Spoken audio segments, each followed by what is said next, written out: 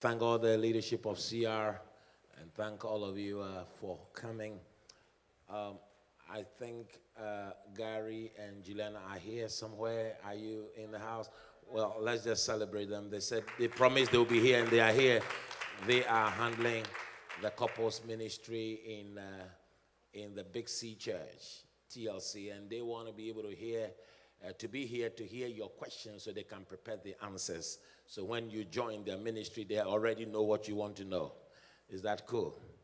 Well, searching. I'll go very straight. The format is simple. I'll speak for about 15, 20 minutes. I'll teach you and show you some basic things to look for in searching and maybe give you some tools here and there. And then I am going to address some questions that have already been sent to me.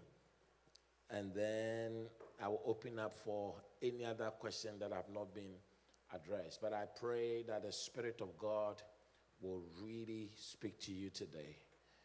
You know, it's a very important step for you to take in finding or searching or looking for a partner. So because of that, let's look to the Holy Ghost for guidance. Shall we please pray? Father, I thank you for this awesome privilege and opportunity you've given for us to be able to speak to your precious ones, that they may hear you and that they may hear the voice of the Holy Ghost as they yearn to move forward in life. I pray, oh God, tonight, anoint my lips of clay. Let me speak the oracles of Jehovah. Bless my brother and bless my sister. I ask all in the name of Jesus Christ. Amen. Well, there are two questions I always ask. If someone comes to me and they say, well, I'm very, very interested in this person, there are two very important questions I ask, and I want you to note these two questions. Question number one, how do you feel in your spirit about him or her? I don't say how do you feel in your emotions. I'm not saying how do you feel in your mind. What do you think? I'm not asking what you think. That's your mind. I'm not asking what you feel. That's your emotions. I'm asking about what you feel in your spirit. If you can answer that question, we're on our way. The next question I ask is this. If the person is a guy, I ask, do you love her? And if the person is a girl, I ask, do you respect him? Watch my choice of words very carefully. And we will address it later. So these are the first two questions you must first have. How do you feel in your spirit? And a lot of people cannot answer that question because they don't even know how they feel in their spirit. It's foreign language to them. It means you are not ready to marry. You must understand this basic nomenclature. You must be in touch with these things. You must know. And why am I saying that? Well, people always ask me, and a very common question I deal with, how do I know the perfect will of God for me? Well, according to Romans 12, 1 and 2, we have three kinds of wills of God. I beseech you, therefore, brethren, by the mercies of God, that you present your bodies a living sacrifice, wholly acceptable to God, which is your reasonable service.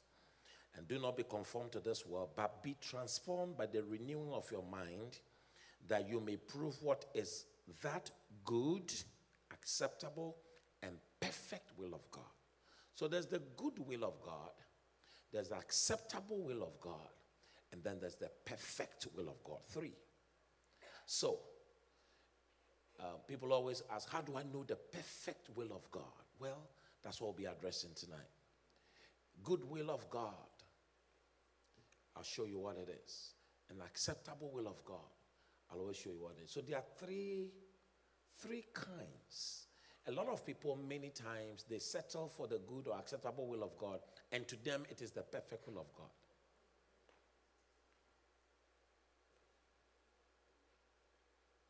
It's not. There's the good, the acceptable, and there's the perfect. I pray that each one of you will find the perfect will of God for your life. You know, Paul wrote a very interesting scripture in 1 Corinthians 7:7-9. You know, he admonished. He said, listen, for I wish that all men were even as I am, but each one has his own gift from God. One in this manner, another in that manner. But I say to the unmarried and to the widows, it is good for them if they remain even as I am. But if they cannot exercise self-control, let them marry. For it is better to marry than to burn with passion. So, according to Apostle Paul, left to him alone, let all the guys not marry. But then he goes on to say, singleness is a gift. I mean, for you being here, nobody has that gift. Because those who have those gifts won't be here. So, but I need to lay the full background of Scripture, because you need to be able to know what this thing is all about. Paul is saying, I wish that all the men were like me because I'm single. And then he goes on to say, but I know that it's not everyone who has this gift, because we have different gifts. And then he went on to say, well, in case you don't have the gift of singleness, then marry. Then he goes on to admonish us as to how to marry. He said, it is better to marry than to burn with passion. So, if you are here, you believe that you want to marry, then I'm ready to talk to you. But if you belong to the class of Paul, let's end the session. Let's all go home, because all I'm saying will make sense to you. Am I talking to people who really want to marry here? I can't hear. Your yes is so weak.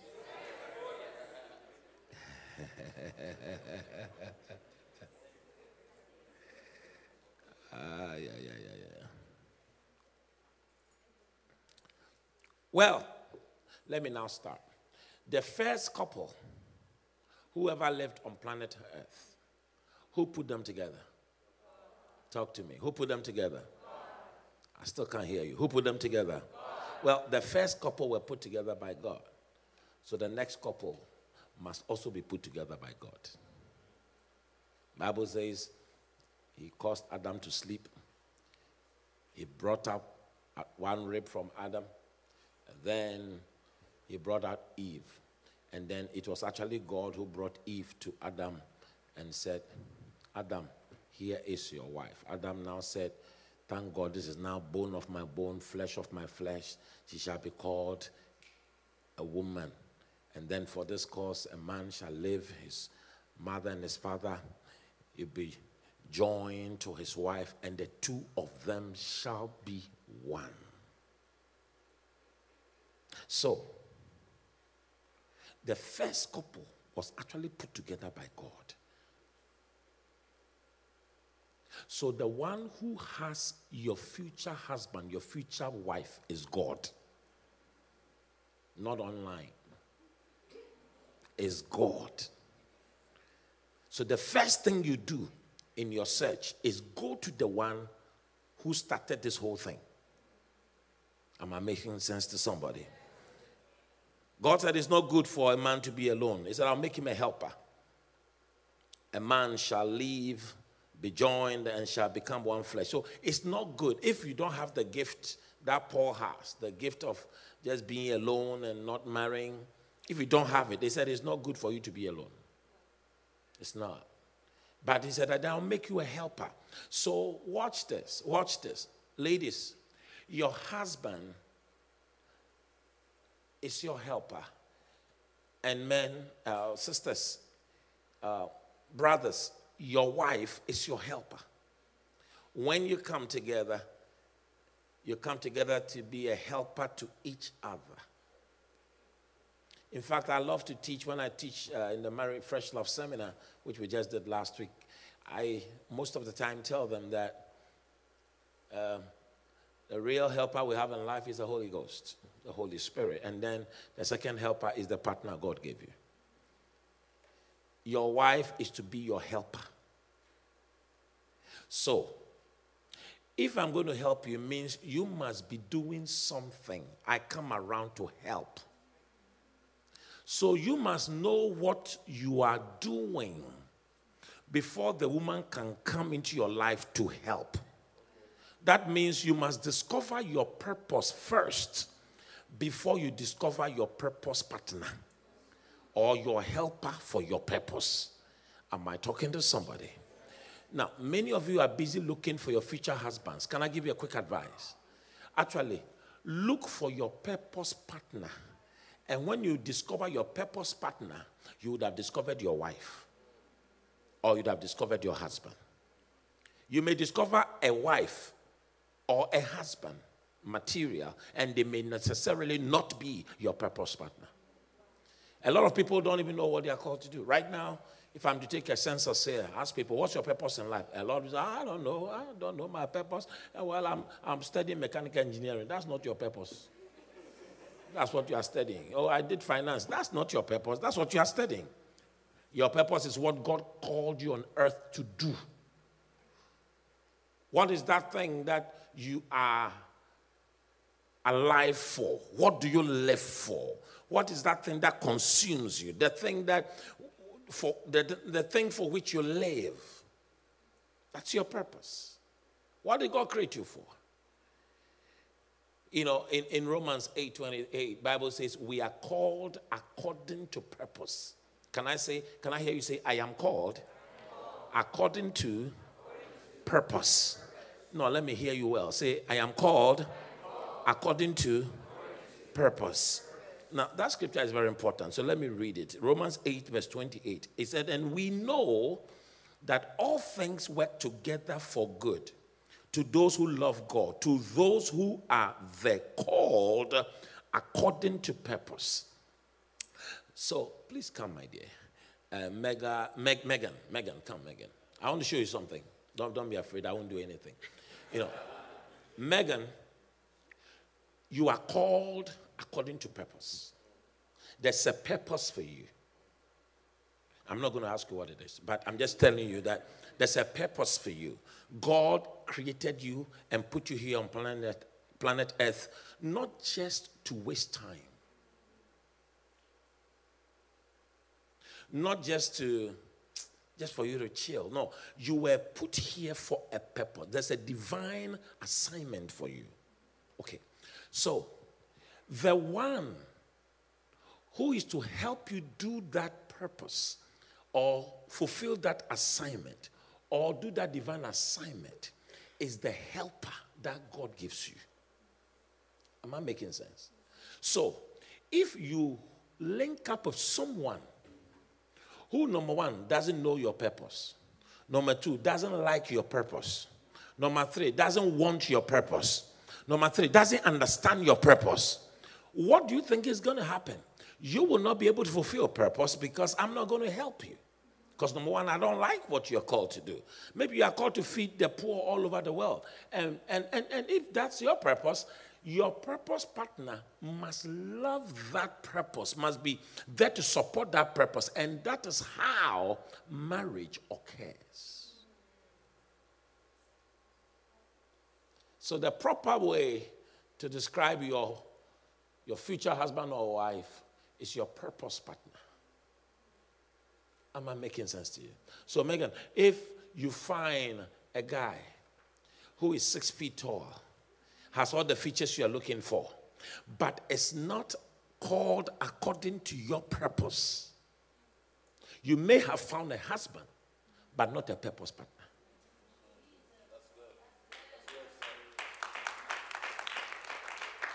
So the problem with that, can you imagine what problems could occur? Can you imagine? Can you just think of one? Okay, tell us what it is. I lost it now. Let's celebrate Megan. Can somebody just tell us just one thing? Mita, come. I won't bite you. Can you just think of one thing that can occur if you meet up and you actually begin to share your life with someone who doesn't share your purpose? Understand each other. What did you say? You won't understand each other. Awesome. And then what else? Maybe arguing. I don't know. Then what else? Divorce. I don't know. Then what else? Let's celebrate Mita. What happens is you are in the same house and you want to go this way and she wants to go that way. Because you are not called according to his purpose, neither are you called according to her purpose. But in the real relationship that is divine, you find a man who is going to help your purpose. In the same vein, that woman will help the man's purpose. So it is one chasing 1,000, but the two of you coming together will now chase 10,000. Because you are moving in singular formation. You are not against each other. You are actually for each other. Am I talking to somebody?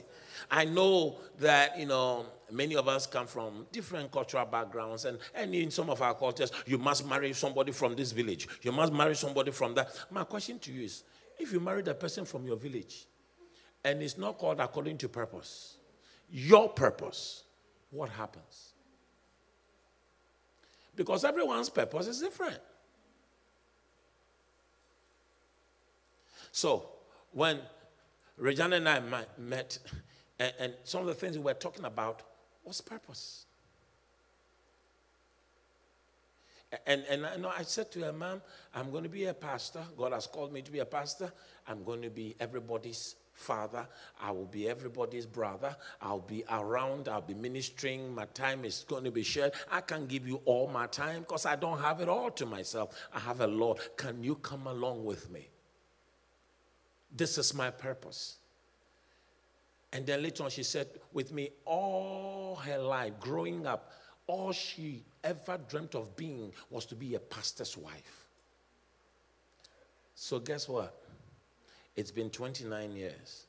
It's not been free of challenges, but it's been free of friction, because there's no friction when it comes to purpose. We've lacked because there were times we didn't have money, but there was no fight because we knew that we are in this together. We've been places, we've been lonely, we've gone to places we don't know. Ministry has taken us to places, but I have never ever had to explain to my wife, oh, why this thing didn't work, why that. No. Because it is us fulfilling purpose together. Am I talking to somebody? So this is not Ralph Darty. This is Ralph and Regina Darty fulfilling purpose together. Helping her fulfill her purpose, helping me fulfill my purpose. In the process, there is no friction. Am I making sense so far? So what are you supposed to be looking for? Instead of looking for a wife, a husband, look for a purpose partner. Am I making sense to somebody? I just saw a text from Prophet Julius watching in Ghana. I said, my swag is cool. Hi, Prophet.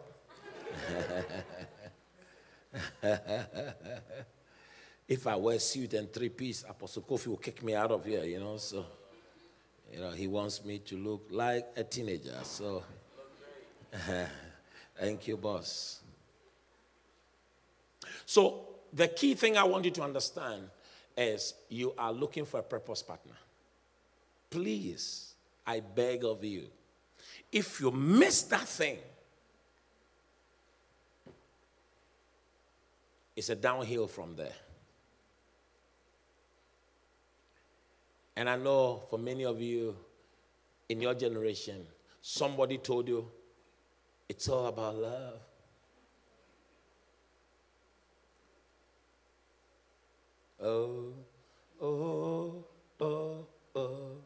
It all comes down to love.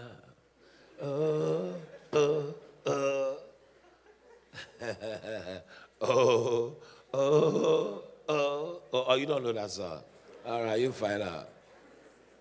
But I beg to differ. It's not all about love. It's purpose. You are called according to purpose.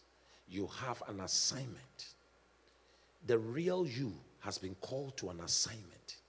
What you need is a helper. You don't need someone who will fight your assignment. My daughter Mira talked about if we are moving in a different direction. then you create a problem. Come, Regina, let's demonstrate something to them. You know, Regina and I are going to be here. I'm going to pull this direction. She's going to pull that direction, and we'll see what will happen. Okay. We came together. We're joined together in marriage, right? Okay. So now you pull that direction because you are going. There, you keep going. Just go. But go. Go your way. What happens to the two of us? You said it well. What are we doing? We're stuck. But she's really trying to go. I can feel the force. Go. But what happens if the two of us, now we are called according to purpose. So we go together. We make progress. So a lot of people today, thanks so much, let's appreciate Mom, a lot of people today who did not understand this principle I'm teaching you, the reason why many of you see marriages, even sometimes from your parents, and you hate what you see, because you don't like what they portray as marriage to you, is because they are stuck here. Everyone is trying to pull in one direction. And so they're stuck. And when you're stuck, can you imagine getting stuck together for 29 years? You will fight, you beat each other, you insult each other, you do whatever because you are stuck. You get bored, you get angry, you get upset, you insult the dog, you insult the cat, you insult her mother, she insults your mother, you insult her father, she insults your father. In the process, you can be, and the worst thing is, while you are still stuck, you're still bringing babies into the stuck relationship. And the babies, pure, they show up. And the pure, because it's very easy to make babies. Pure, they show up. Pure, they show up. You don't have to be an expert to make babies. Just make babies. It's very easy. And babies will show up. So you can be raising babies in the midst of a stuck relationship. You know what happens to the babies? When they grow up, what do you think they become? I can't hear you. I can't hear you. I can't hear you. They become stuck. And then they hate the relationship. Because every child loves the mother and loves the father. And they know that mom is not happy and dad is not happy and they are stuck. I mean, they can't do anything about it, so they're in a hurry to leave home. Some of you were so much in a hurry to leave home. Don't tell anybody. Don't let people know. When it was time to go to university, you just wanted to get out of the house because you've just been seeing argument around dining table, argument around the car, argument everywhere. Because mom wants to go to the left, dad wants to go to the right. They are not moving in the same formation. So sometimes dad will just go and live somewhere, and mom will live somewhere. It calls separation. And we are married, but we are separated. No, it's all just excuses because somehow they don't know how to put together in the same direction. In the process, the children suffer. The first thing you look for is look for your purpose partner. If you want to avoid this picture of getting stuck, first thing you look for is that. Number two. Second thing you look for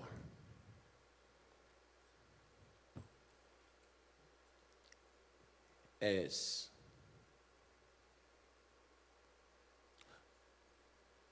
to look for someone who has what you need. Now, be very attentive to this.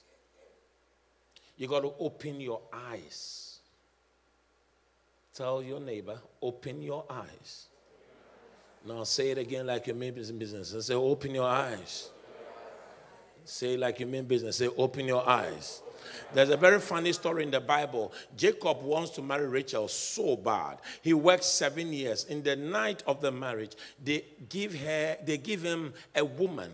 He goes on the honeymoon for the whole night, spends a whole night with the woman, only to wake up in the morning to find out that the woman was the wrong woman. Because somehow his eyes were closed. And somehow people are getting married only to discover that they have the wrong husband and the wrong wife right after the honeymoon. Because it's all about sex. It's all about nice legs and, my God, he looks hot. And so after you've had all that, you realize, oops, the package isn't clean. The makeup was way too much. I really didn't see who I was marrying. Boy, boy, the camouflage was a lie. And then you realize, I didn't really see who I really wanted to marry. And then you wake up and then you want to get out of that house like you really want to. I read a report many years ago. I don't know if it's still true, but I'm told that most marriages begin to get into trouble within the first 2 years, the transitional period. And within Canada, Statistics Canada, this is StatScan, has it on record, and I know you Google me, so Google me, you'll find out. They have it on record that in a matter of 30 years, half of all Canadian marriages end in divorce. So that's very staggering statistic. In other words, if God doesn't intervene tonight, half of you will be divorced after 30 years. God forbid, in Jesus' name. And that is why we are doing this, so that you can minimize your mistakes. And particularly so you can choose according to purpose. And not only that, but you can choose so that you don't have to wake up in the morning after to realize that you got Leah instead of Rachel. Tell your neighbor, make sure, whether it's a boy or girl, don't worry. Tell make sure you don't get Leah the morning after. You know what the problem became? Jacob now had to work another 7 years to get Rachel. In the process, there was rivalry between Rachel and Leah because all of a sudden, one is loved, the other is tolerated. I mean, you're a Christian, you really can't hate. You think you can hate? You can't hate. You can only tolerate. You bear with it. You bear it like a cross. Oh, let me carry my cross. I'm suffering this marriage, but let me carry my cross. One of these days, I pray, Jesus, come quickly, come quickly. Let's end this. I can't divorce. The church will say why. My family will say why. But let me just endure it. And every day of your life in that marriage, you cry with them. You wish it was over. You wish that something happened. Let's avoid that. So you open your eyes. I'll give you a scripture that I love so much. I love this scripture. I almost quote it most of the time when I do Fresh Love. Jeremiah chapter 12, verse 5. And watch this. It's a very simple scripture. It said, if you have run with the footmen and they have worried you, then how can you contend with horses? And if in the land of peace in which you trusted they worried you, then how will you do in the floodplain of the Jordan? This is a very serious scripture. Let me break it down. He said, if you run with footmen, and they got you tired, son, come. Say, is that Jose? Yeah. Did I get it right? Awesome. So, you and I are going to try and move down there. We're going to run, okay? All right, let's go. It's footmen, men on foot. Men on foot, oh, men on foot, men on foot, men on foot. So we get back, and I'm going, oh man, give me water. I need water. Man, this is tough, man.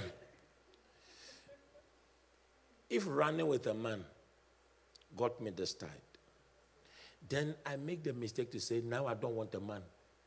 Give me a horse. I want to race with a horse. What do you think will happen to me? Talk to me.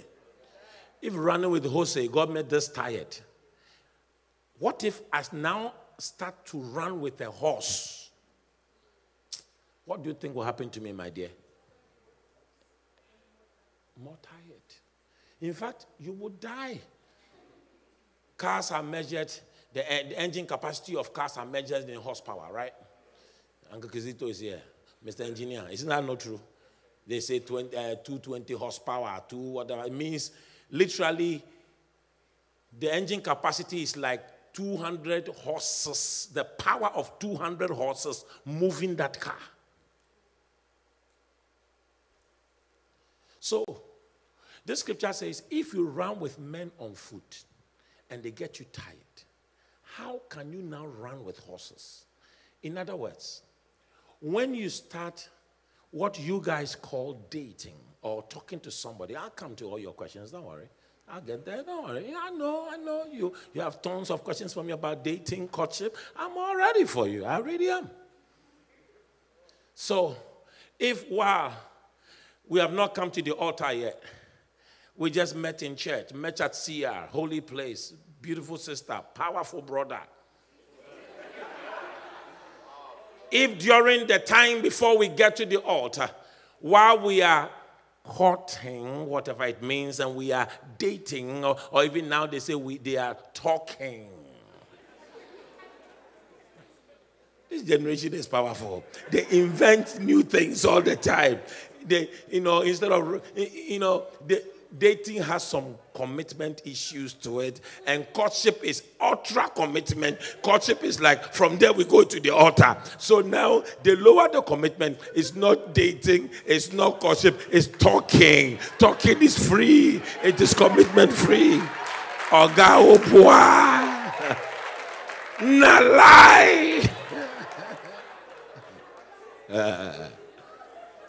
Ibi na lie. Within talking now. Yes, we are just talking. We are just talking face. It's a talking face. There's nothing called talking face, brother. Because you invest energy, you invest emotions, you invest heart, you invest everything. But because you don't want commitment to it, you say it's a talking face. It's a lie. It is disguised courtship. So, if before marriage, let's say you find out a particular habit of this wonderful gentleman you meet in church who is God Jr., that you love so much, but you realize that maybe he's lazy. Every day you ask, won't you go to work? Oh, no, it's cold out there. Won't you go to work? Oh, no, it's cold. My car broke down. Every day there's an excuse. Oh, no, I can't find a job. But it's going shabaraba, shabaraba, shabaraba every day. If that laziness rears its head while you are still running with footmen before you marry, if you don't open your eyes to address that laziness, guess what? When you marry, you are no longer running with men. You are running with horses. Because this thing is forever. It's only a one-way street. That thing which worried you before you marry will kill you after you marry. So you find out that the sister is always telling you a lie. Oh, I was at home. You go there, she's not there. Oh, I was in the library, checking the library, she's not there. Oh, you always find that. Sister, your home and your library connection never seem to work. Oh, sorry, I was with my friend Aisha. And you go to Aisha's house, it's not there. You call Aisha. Aisha, is your friend there? Oh, no, she called me. She's on the way. You run there, she's not there. If that little lies rears its head and you pick it up before you marry, if you don't deal with it before you marry, after you marry, they'll become mega lies, macho lies. When he says look up, you have to look down. Before you realize that thing will crush you. Because you know what? Before you marry, there is a particular level of love we call infatuation. In other words, we call it foolish love. It's love beyond 100%, if I can put it in percentiles. I mean, that love is not normal, okay? It's just not normal. You just love the person crazy. You love everything about the person. Because you are not thinking, all you think about, you spend one whole year to plan a wedding, a party, sorry, a wedding, sorry, a party, sorry, a wedding. Which one? How do you call it? Party or wedding? Oh, I like that. She combined the two. Wedding party. Smart girl. So you were too busy planning for the wedding party, so you never had time to check out the character. And then after the wedding party, when all the lights are off, And when all the guests are gone and all the bills are paid, you find yourself living with a liar. And now it's going to be mega lies. So if you run with men and they get you tired, when you now run with horses, they will kill you. What is the moral of the scripture? Whatever you discover before you marry, if you cannot deal with it, and that particular thing is bothering you, that thing will kill you after marriage. Because after marriage, love returns to the normal level.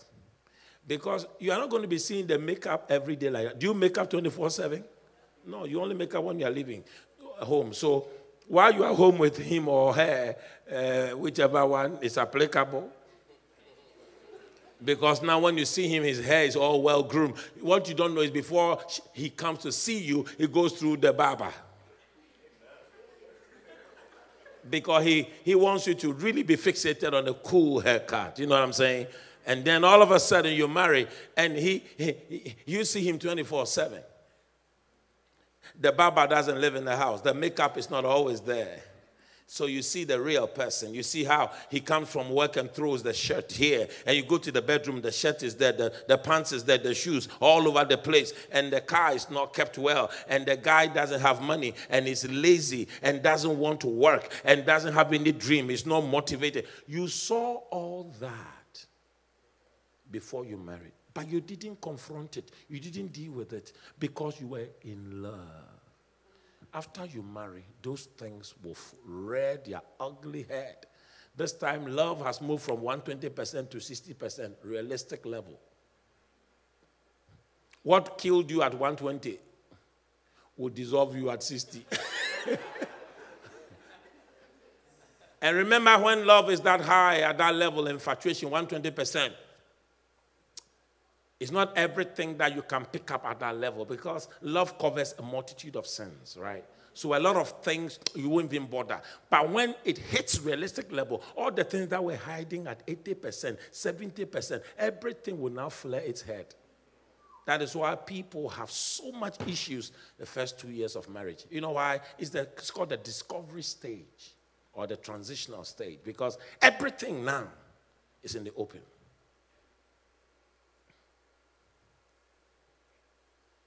Am I helping somebody?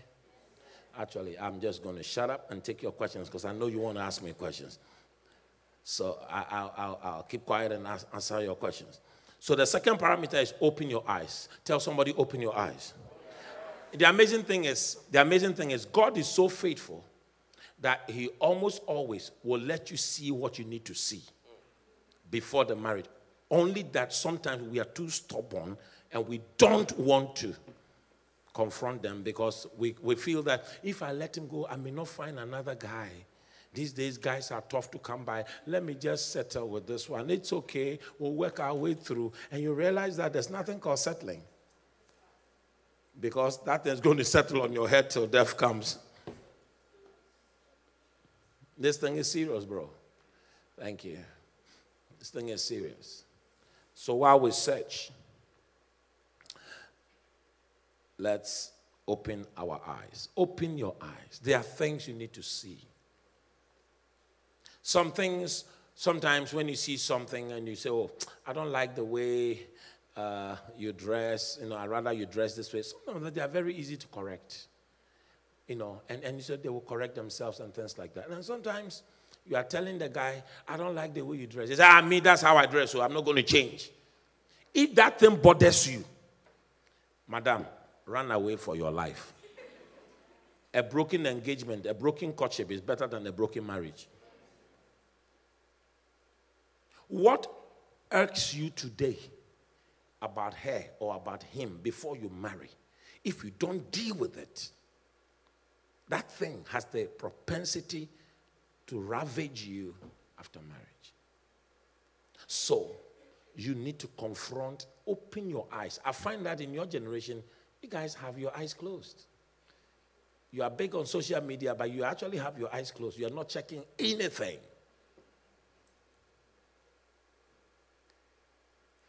So you want to marry the guy, you want to marry the girl. Do you have the money to do marriage? You're not checking. You never had discussion on it. Are you psychologically prepared? No. I just want to marry. I just want to marry. I just want to marry. I just want to marry. I need a husband. So you marry. Then you realize, oh, I'm not even ready. You want to go to mom's house the next day. You want to go to dad's house the next day. Hey, brother, marriage is not for boys, it's for men.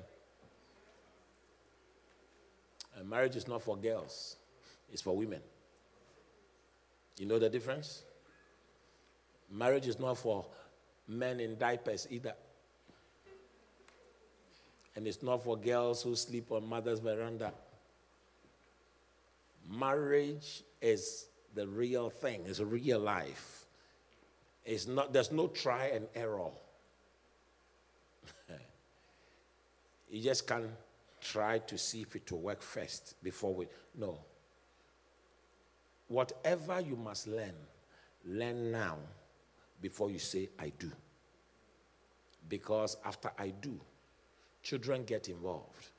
It becomes messy. So that's a lot of it you see around you. That's why you don't like. I used to deal with a lot of young people when I was a youth pastor, and some of them were bold enough to tell me, I don't want to marry. And he said, because I don't like how my dad treats my mom.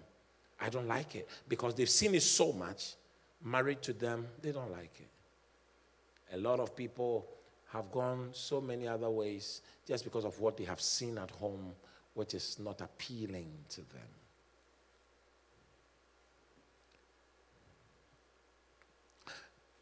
This one is big. Number 3. I'm giving you the parameters to look for. This one is big. I'm warning you ahead of time. Take note of the love submission dynamics. Love dash submission dynamics. In Ephesians 5, the Bible talks about, number 1, wives. Ephesians 5:22, it says, wives, submit to your own husbands as to the Lord. As to the Lord. So, if my daughter, come. I'm going to do something very interesting. Awesome. Kizito, come. Because it's easy for me to demonstrate. This part must be demonstrated.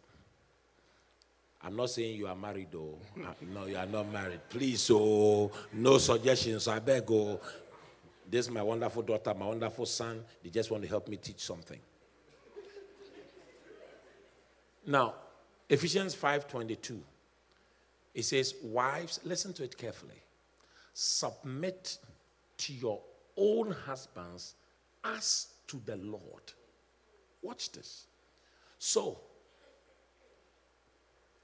a wife is to submit. To submit means to respect, to honor, to literally yield to the husband.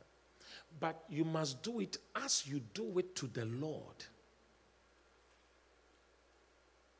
Not because your husband is super or is macho or because he commands it. No.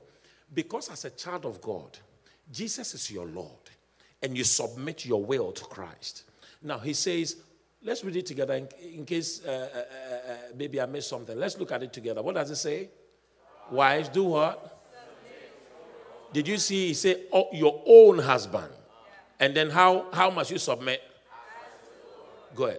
So, if this man is your husband, your submission to him is as unto Christ. So if you cannot submit to him, you cannot submit to Christ.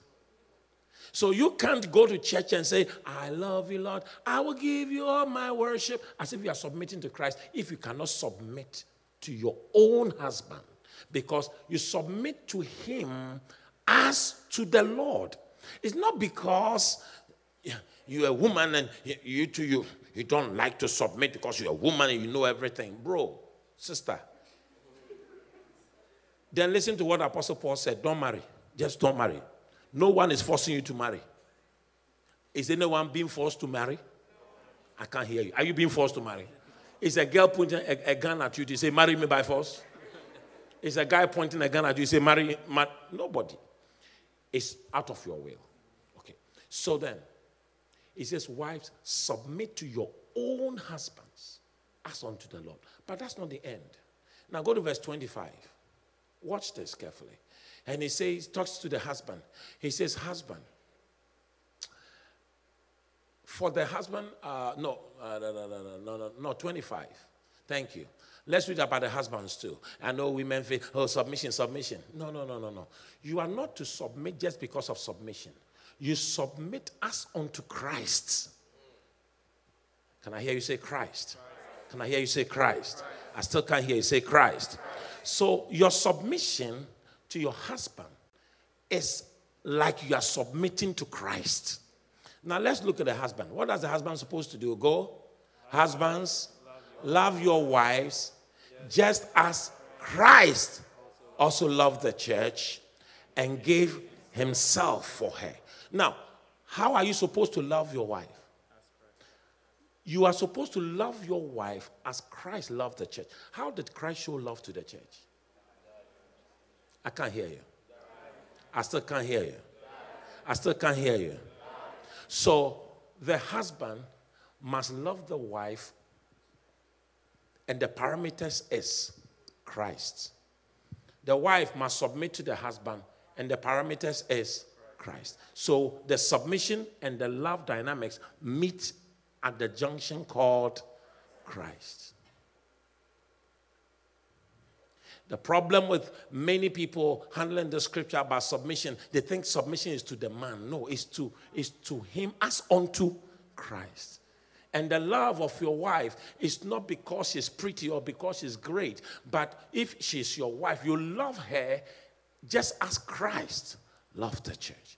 If Christ loved the church by dying for the church, it means you must love your wife to the point where you can die for her. So sisters, next time the young man says he loves you,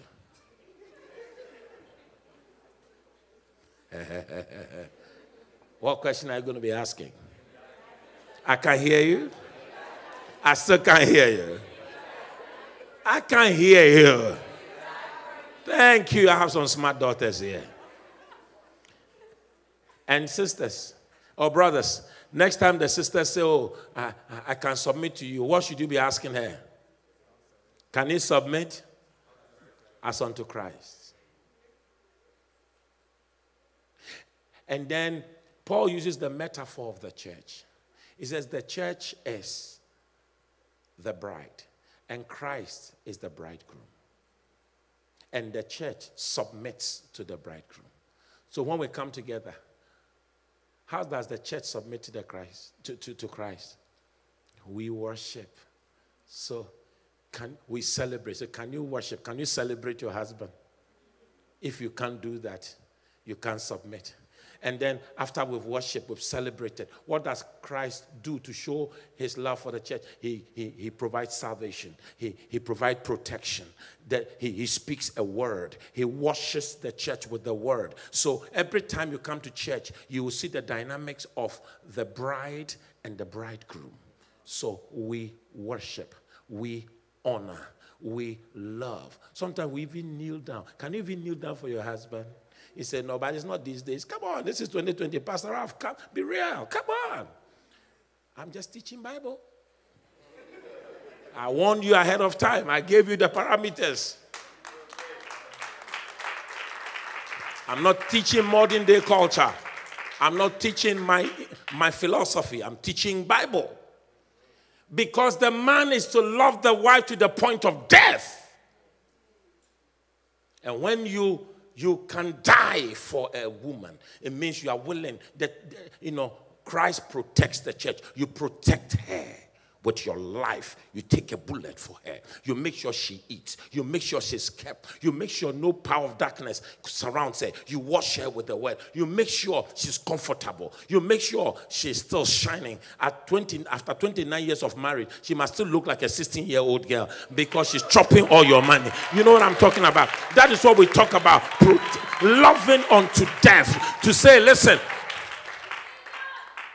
here's my card. Use it anyhow you want because I love you unto death. I don't love my money more than I love you. It's all, Pastor, no money thing. Brother, it's all about, if they come to you, I love you like unto God, I'll die for you, but don't touch my money. Run away for your life. He's a liar. It means he's placed money above love. And I may be joking, but you ask my wife, this is actually how we live. She has access to every card I have. She has access to every account I have. Spend whatever I want to spend. Because if I can lay my life down for you and I can't lay my dollars at your feet, what type of husband am I? And if you can come to church and worship and honor the Lord and you're a wife, and you can't worship and honor and celebrate your husband at home, what type of wife are you?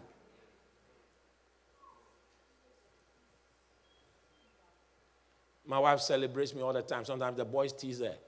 Every 6 months, mom will look for something to celebrate daddy about. If it's not birthday, it is something. As I say, it's enough. I'm celebrated enough. It's okay. Because to her, that is what a wife does.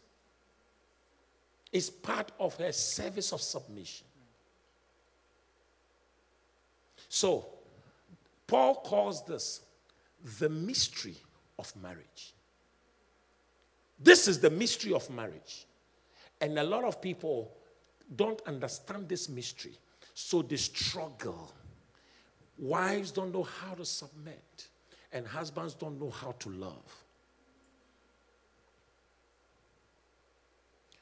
To love and to submit, which one is easier? I can't hear you. When you submit, do you die? But what is the parameters of the love? You die. Should be able to die. And it's not just physical, but every aspect of death. To protect your bride. To provide for the bride.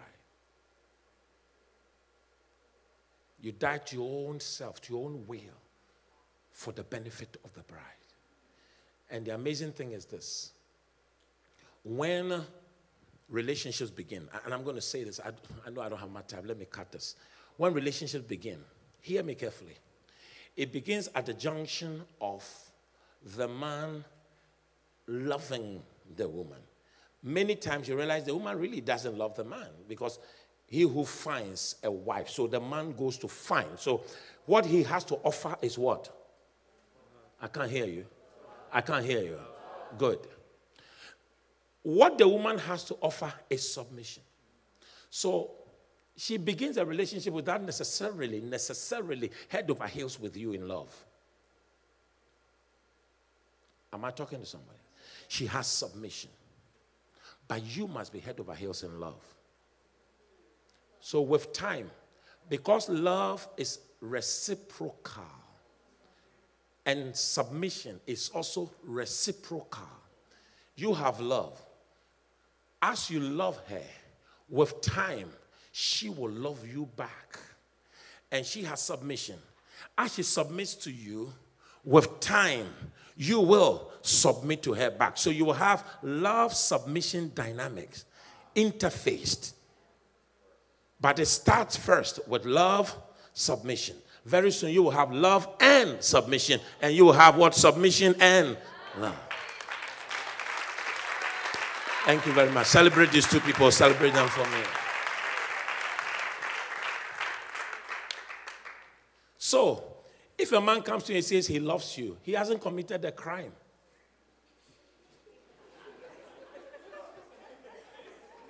Who else must he love? An animal? What men are hunters, what they carry is love. They come to say, I love you. You must first look at, can I really submit to this man? And Paul does it beautifully. Apostle, we may have to do this again because I have so much I haven't been covered. We may have to find another time I'll do this. There's just so much. I'm trying to get it all in one session, but just too much. And I think I'm not doing justice to it. So is it okay if I end in about 5 minutes? We'll do it another time. Is that all right? Because there's so much I want to teach you, but if I don't do justice to it, I won't feel good in my spirit. Now, watch this. Go to Ephesians 5. Go to the last verse. I think it's verse 33. You will understand what I just taught you. Go to verse 33, I think. Can we read it together? Go. Nevertheless, let each one of you in particular, so love his own wife as himself. And let the wife see that she, her husband. So, when you sum up submission, another word for submission is what? Respect. Love, when you sum it love, there's no other word for love. It's still love. So, brother, hear me. If you cannot love that sister, leave her alone.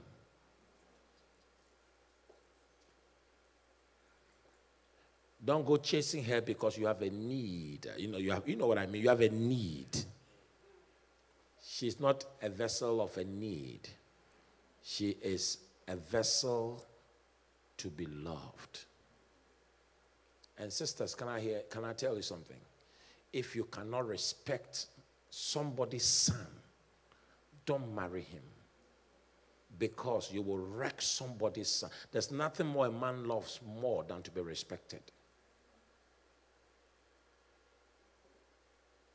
If you cannot respect him, when he tells you he loves you, you are not supposed to love him instantly because that's not you. You don't. Some of you call love at first sight. It's okay. Whatever you call it is fine. I'm just teaching Bible. I mean, if you can go ahead of Bible and love him instantly, well done. But the question you must ask yourself is, can I respect this man? If I look at this man, whilst I talk to him, can he command my respect? Now, if you respect somebody, can you insult him? I can't hear you. If you respect somebody, can you trivialize his efforts? Can you disgrace him? Can you scandalize him? Because you respect the person. So that's what you must consider. When someone proposes to you, the reason why some of you get confused is, but I don't love him. You don't have to. It's too soon. As he loves you, soon and very soon, that love is reciprocated. What you need at the beginning is, can I really respect him? And then there will be the interchange with time. Amen. I'm done.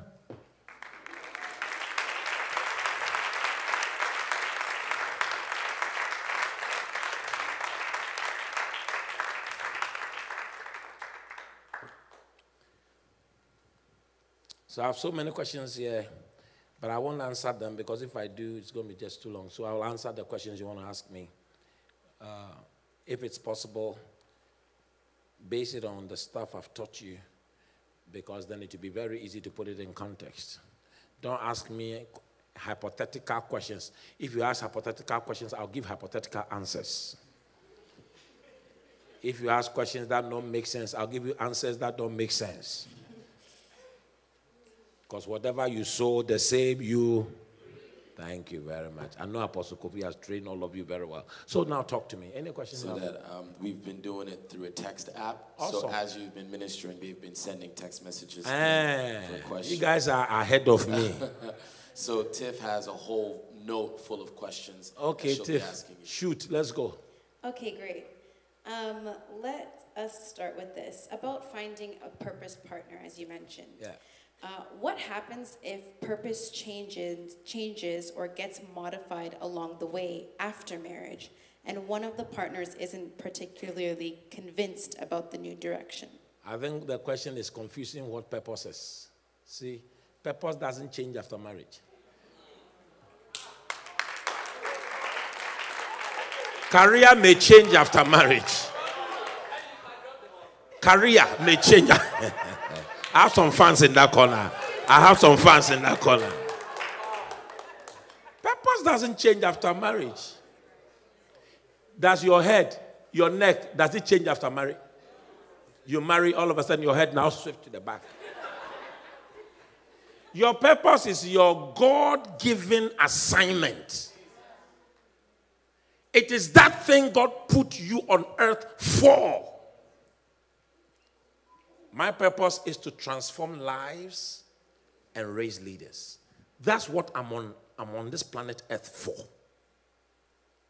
It hasn't changed from the time I knew God had called me to ministry. If you ask my wife, even before TLC started, all our lives in ministry has always been around transforming lives, raising leaders.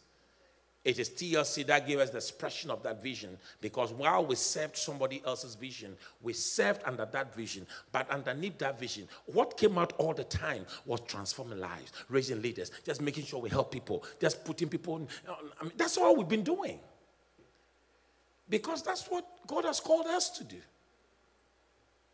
And when I found a purpose partner, her purpose and my purpose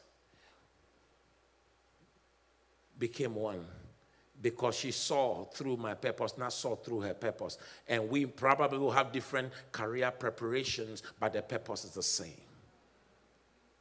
You may be an engineer, I may be an artist, but at the end of it all, our purpose could be one. Career could express things differently, sometimes just because of survival, but at the end of it all, it's about purpose. And I know you want me to talk about purpose, but I won't. This marriage seminar.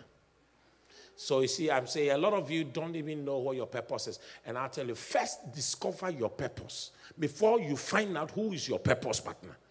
Otherwise, you will be wasting somebody's son or somebody's daughter's time. Because if after you marry, you discover your purpose and you realize the one you married is not in love with your purpose, that's where divorce starts. So discover your purpose first. Take time to discover it before you discover a purpose partner. Is that all right? That's great. All right. Speaking kind of still about purpose partners, is it possible to miss that perfect purpose partner? And if so, does that mean that your purpose can no longer be fulfilled? It is absolutely possible for you to miss your purpose partner. I told you about the good will, the acceptable will, and the perfect will of God. Now, I'll give you an example. The Bible says a Christian can marry any Christian. So you can marry any Christian. That is the good will. He's a Christian. I didn't say it. The Bible said it, and I'm teaching Bible. Bible says if you're a Christian, marry a Christian. So when you marry any Christian at all, it's a good will. You are in the good will of God. When you push further and you want to marry a Christian who maybe believes a lot of the things you believe, and you have the same different things, come together. Maybe you've moved from being good will to acceptable will, because now you have common beliefs and common practice and different things. But that is still not the perfect will. The perfect will of God is that one who, when you meet, eats into your purpose, you feed into her purpose. It is a marriage of purposes before a marriage of bodies. It is a marriage of spirits before it becomes a marriage of bodies. Because marriage is a coming together of spirit, soul, and body. A lot of us just look to the body part, sex. But that is the least part. The spirits must match. You become one spirit with a person. Then the souls come together. Some of you say, that's my soul mate. You're only using one metrics of the whole thing. You need a spirit mate, a soul mate, and a body mate. All three together is your purpose partner. Go ahead, Tiff. Okay, next question. What advice would you give to someone who has a child with the wrong person, but wants to still move forward in a godly relationship with the one God destined them to be with? I love that question. There are mistakes in life. That's why there's an eraser. Have you ever wondered why there's that small thing at the tip of the pencil called eraser? It's because while you write, you can make a mistake. So you need the eraser to erase. There are mistakes in life. Because we are all not perfect beings. God is working on all of us. I'm not perfect. You are not perfect. Wherever you're watching me from, you are not perfect either. So the sad thing is some mistakes carry consequences which are not easily disposable. So if a misstep and a mistake produces a baby, don't kill yourself. Don't beat yourself with guilt to death. The blood of Jesus forgives. The blood of Jesus cleanses. The blood of Jesus gives second chances. All of us have enjoyed second chances. Pick yourself up. Thank God for new life. Thank God for new day. Your baby is not a liability. It's a gift from God. What you do is find someone who, even though you may have 1 or 2 or 3 children, sees you as the purpose partner so much so that they will love you and love your children. And the two of you can pull together. If I want to find your purpose partner, they will love you anyhow because they see that this is the one God is taking me to. It is much easier that way. The only thing is, because we are human beings having a few idiosyncrasies, when they see that you have 1 or 2 children, many of them tend to shy away. And so it's better that you don't. But in case you do, there are second chances. And God is a God of second chances. Amen? All right. Dad, is it a problem if a man doesn't have a leader that he submits to? Run away for your life. Just run away, you know. Because if he can't submit to a leader, and when we talked about love submission dynamics, remember, he's not supposed just to come to you with love at the beginning. That love must keep growing, and in the process, your submission must also grow into him. So we become love submission couple. Now, if he cannot submit to somebody else above him, what makes you think that he can submit to you, his wife? So one of the things you watch for, even before he gets the spirit of submission, is to see, before you marry, you watch out. I told you, open your eyes. Check to see who is the leader in his life. Is he really submitted to? I always tell men, if you have a man who can bend his knees to another man above him, you are in trouble. I tell ladies, you must have a man who has the power and the humility to bend his knees before another man. Otherwise, you are married to a tyrant. And the tyrant can only do one thing: will terrorize you. Another question. Is it okay for the girl to make the first move? Oh. If you want to make God's work easier, that's fine. God says, he who finds a wife has found a good thing. You want to help God make it easier? Sure. Just say he who finds a wife, but in your case, he who finds a husband has found a good thing. No problem, help God. Except that, watch this. If you go and you tell a man, I love you, what you're actually saying is, I have submission, I want to submit to you.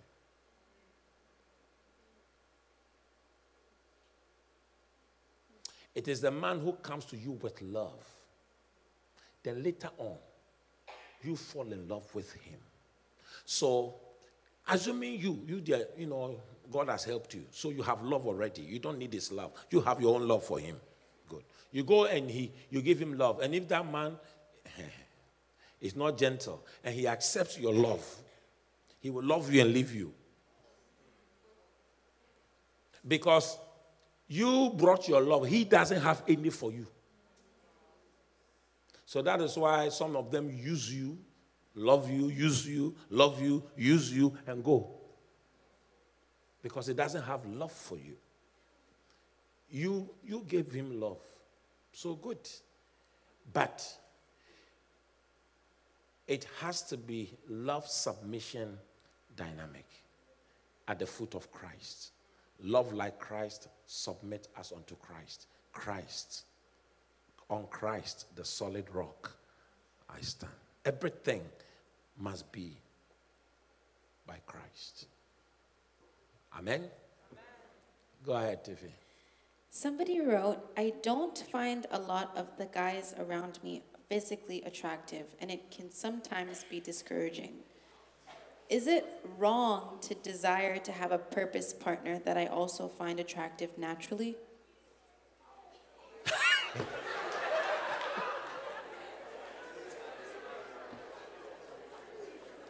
On Christ, the solid rock I stand. All underground is sinking sand. Do you really want me to answer that question? Yes, please. Are you sure? Yes. When Regina and I met, there was nothing attractive about me.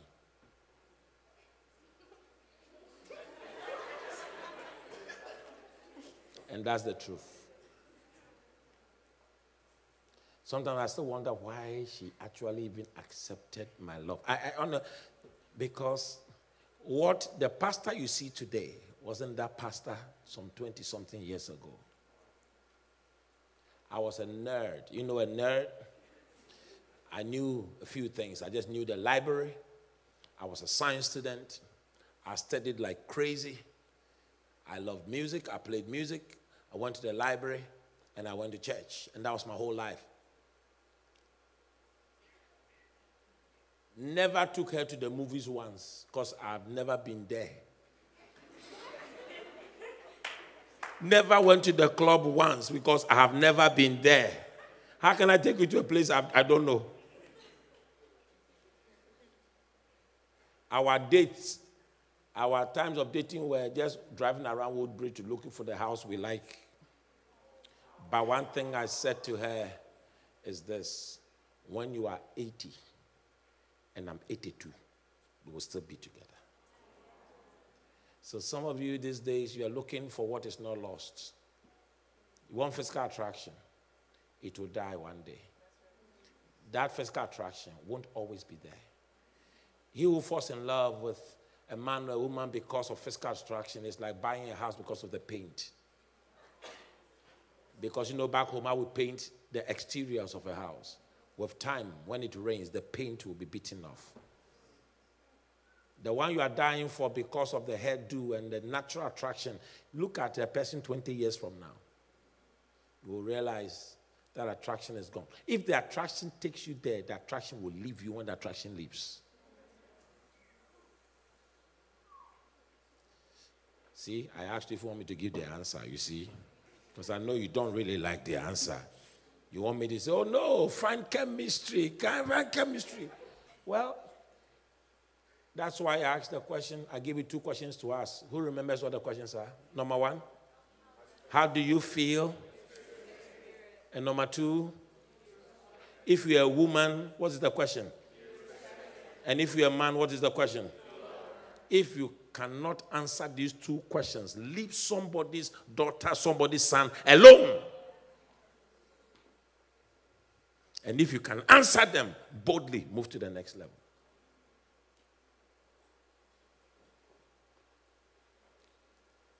Is chemistry not good? Chemistry is good. But then, Regina took me and fixed me. She showed me how to dress. I used to wear green corduroy with orange top. You remember that green corduroy and orange shirt. Think about it. Just think about it. And I had a lot of her bushy hair. Sometimes, because when you see me, I was either going to church, going to work, going to the library, or going to school. That's all I did. That was my life. And I studied like crazy. Beyond my physics, chemistry, biology, I was doing at U of T and botany and all that stuff. You will always find me reading books. Like I was always reading something. And I wasn't going to be jumping from one day to another. I met Regina. God said, that's your wife, it's finished. Sister, when you are 80, I'm 82, we'll be together. I could have been all the romantic things you want, and I would have left by now. But 29 years and counting, we still there. With time, she polished me. I became a nice man. With time, I also taught her some of my craziness. She also became crazy. With time, she taught me how to be more human. I became more human because I didn't know what I was those days. I was like a moving machine. With time, I learned to chill. Now I can just chill. Sometimes you tell me to slow down, I slow down. When the old one comes and I'm going, he said, relax. Okay, I relax. But they're still there. At the end of the day, beauty can be bought from the store. The one you find not physically attractive, another girl can take him and fix him. We have a daughter in the U.S. who picked a man. And we saw the man she picked. And then we saw the man some time later. And the man she picked and the man we saw after they married, I saluted her.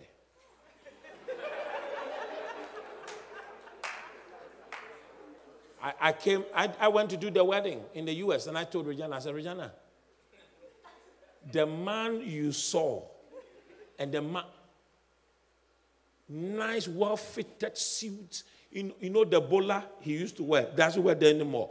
Nice fitted suit with hair. I looked, I said, you have done well.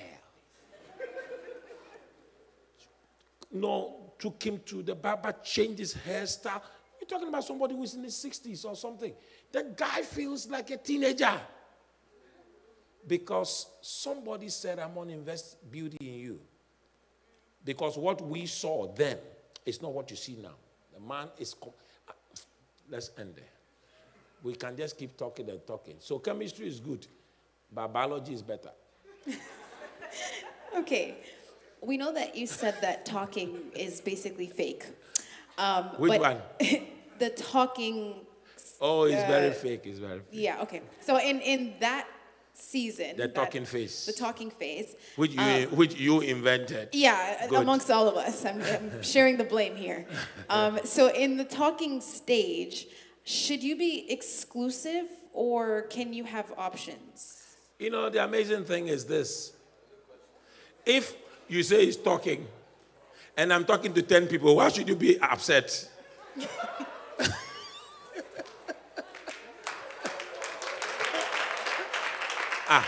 You said he's talking, so I'm talking to 10 people. Why should you be jealous?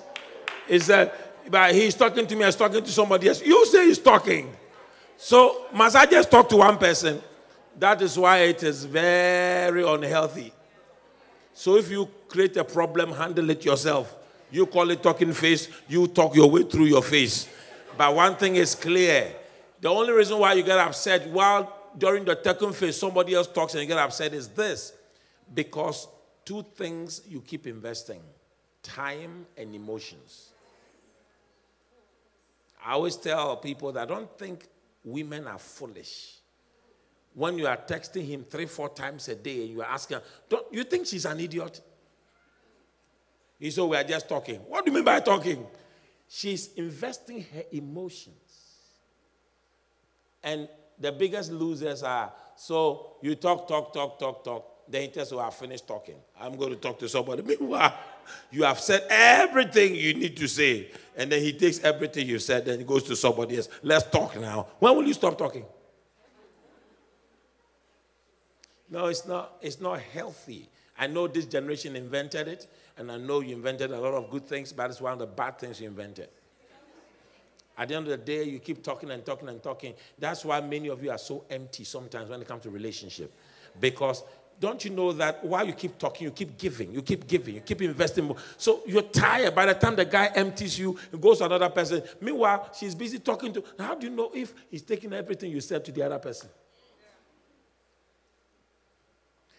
It's only to the benefit of the guys who created this thing called talking face. It doesn't benefit you, my daughters, in any way. But because you just feel that, well, he said we are only talking, so let's talk. You've said everything you need to say. And then he says, thanks for talking, but I want to move on to somebody. I want to talk to somebody else. When will you stop talking? Tell them, go to the closet and pray and find out if I'm your purpose partner first before we start talking. Otherwise, this thing is a waste of my time. I'm going to invest my emotions, invest my time, and then you leave talking to me, go talk to somebody else, and you break my heart. Now, if it's a talking face, how come when they leave, you get upset? Talk to me. You say it's a talking face. When they leave you, you are dying. And yet you say it's a talking face. Leave those guys alone. Tell them, go talk to somebody. Me, leave me alone. I am better than this. They are just having fun. Some of them just love the attention. They love the fact that, oh, I just talked to her for a little bit. She knows everything about you. Then moves to the next person. Let's talk. Some of them just love that. They have nothing doing. They are not going anywhere. They have no purpose, no vision. For 10 years, they keep talking. And then sometimes they say, we talk with benefits too.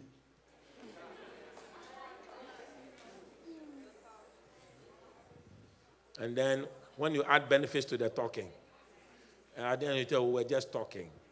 It's gone. And if a baby pops up, it's talking with benefits baby. Who loses? Who loses? Thank you. Go ahead, my dear. So we've had a lot of great questions online, so we definitely need a part 2, but we wanted to take at least one question from our live audience. So if anybody wants to ask a question, I see a hand right there. They love I have a question about finding the right person in terms of the church environment. Like, do you, as a female, do you always have to stick to the place, the church? Like, finding somebody, let's say, in school, but the person goes to church? Like, I just want to know the definition of what finding the person at church means. I really don't understand your question. Help me to understand what you're asking. So my question is, they say you find the person at church. Okay. But I just want to know, like, your definition of finding the person at church. Okay, Like, who said you should find at church? Who said that? No, serious. No, I think you're asking a very good question. I want to understand it well. Maybe I've never heard it from that angle, so I want to really understand. Like, is there a school of thought which says if you're a Christian, find the person at church? yeah, but they say when you go to church, you find the right person. When you go to church, you find the right person. So. But I want to know your definition. Like, is it, as a female, do you stick to the church, or let's say when you travel and you talk to the person and the person say, oh, I go to church at United Nations, and then you guys can talk, or you have to start going to United Nations and be monitoring this guy, and that's Right. the guy you follow. Like, You see, now all of us understood the question. Thank you. I think it's a great question. And the answer is very simple. The answer is very simple. It's easier if the two of you eat from the same pot, have the same spiritual authority, have the same submission structure. If I have a son and a daughter who are part of this house and they want to marry, the son submits to my leadership, the daughter submits to my leadership, it's very easy for me to correct any of them if the need comes to correct, because in life you will need to correct. Good. But if you bring somebody from outside, they most often will have issues submitting to this person until they become very familiar with them. Then they will submit. So, nobody says it's wrong to marry from outside. I'm just trying to show you it's usually easier.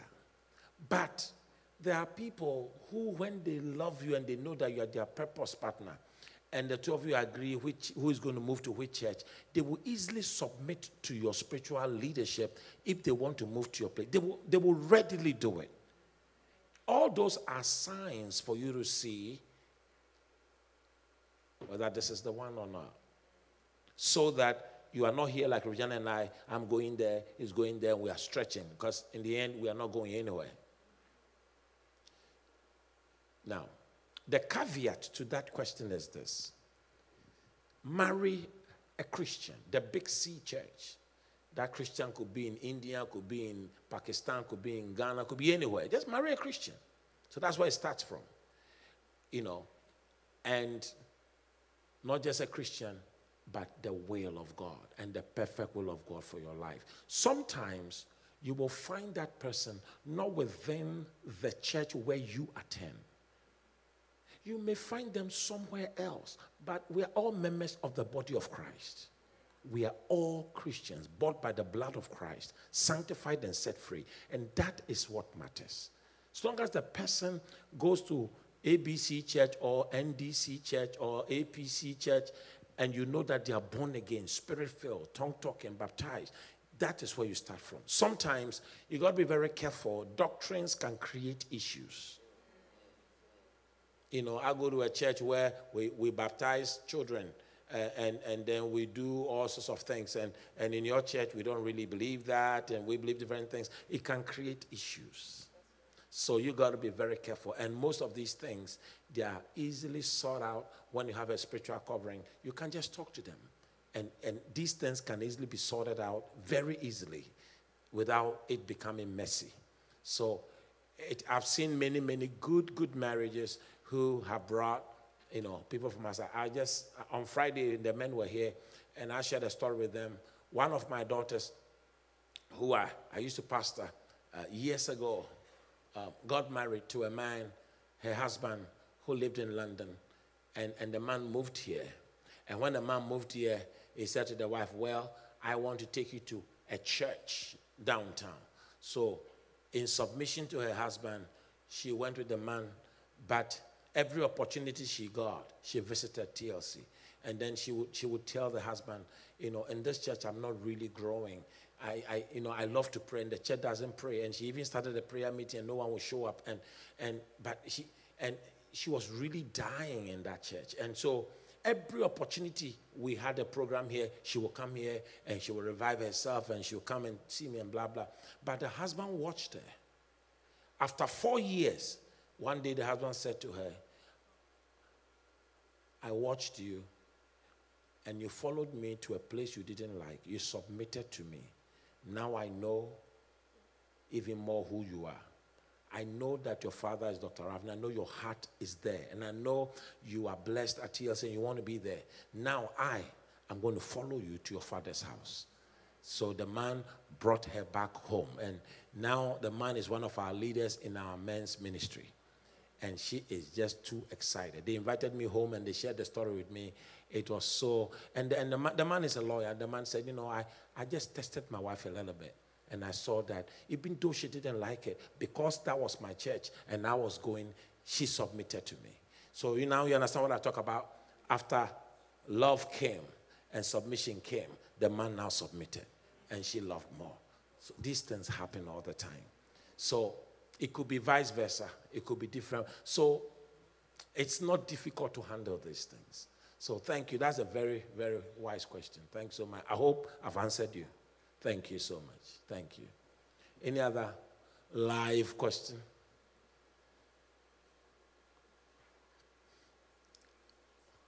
There's a hand in the front there. Okay.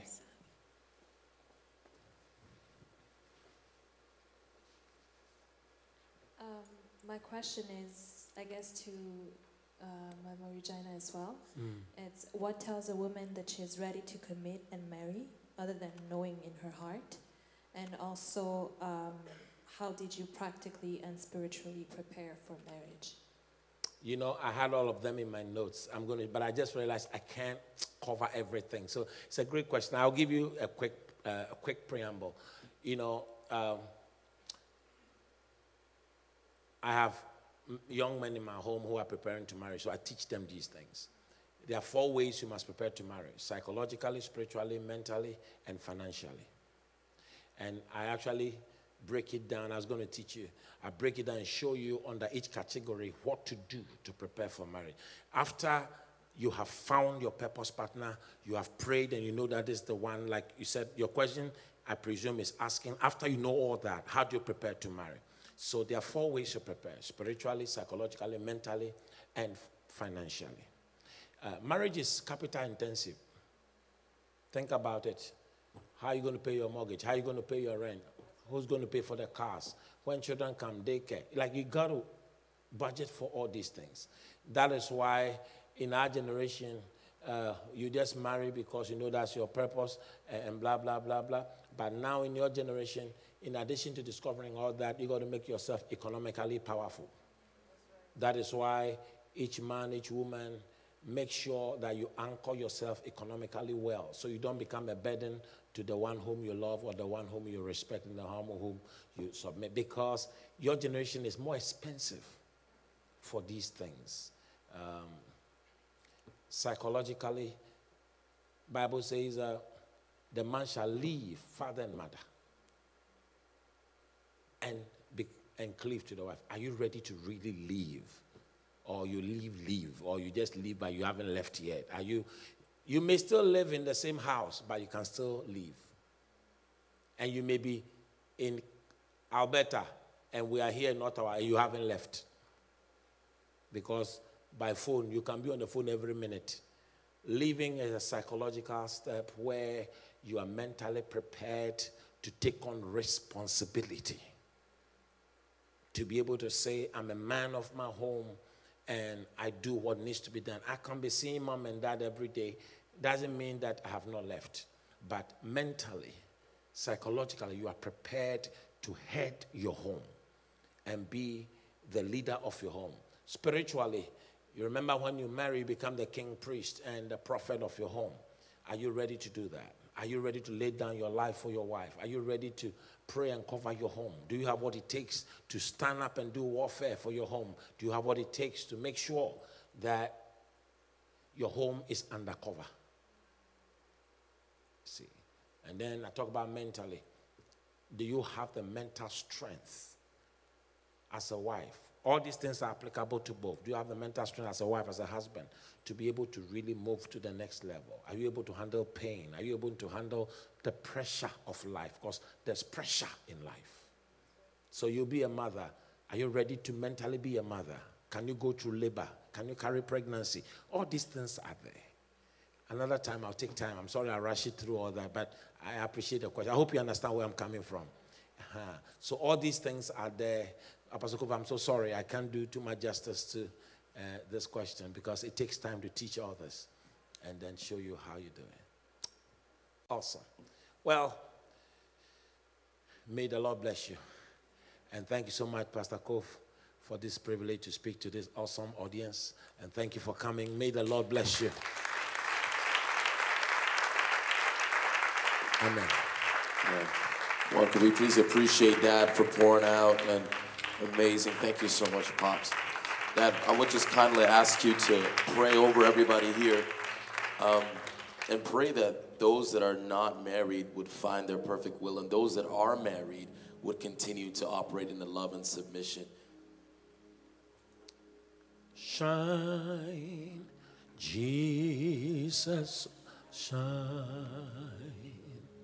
Fill this land with the Father's glory. Bless, Spirit bless.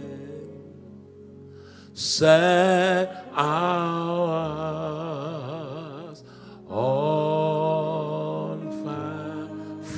river, flow. Flow, river, flow. Flood the nations with grace and mercy. Send forth your word, Lord, and let there be light.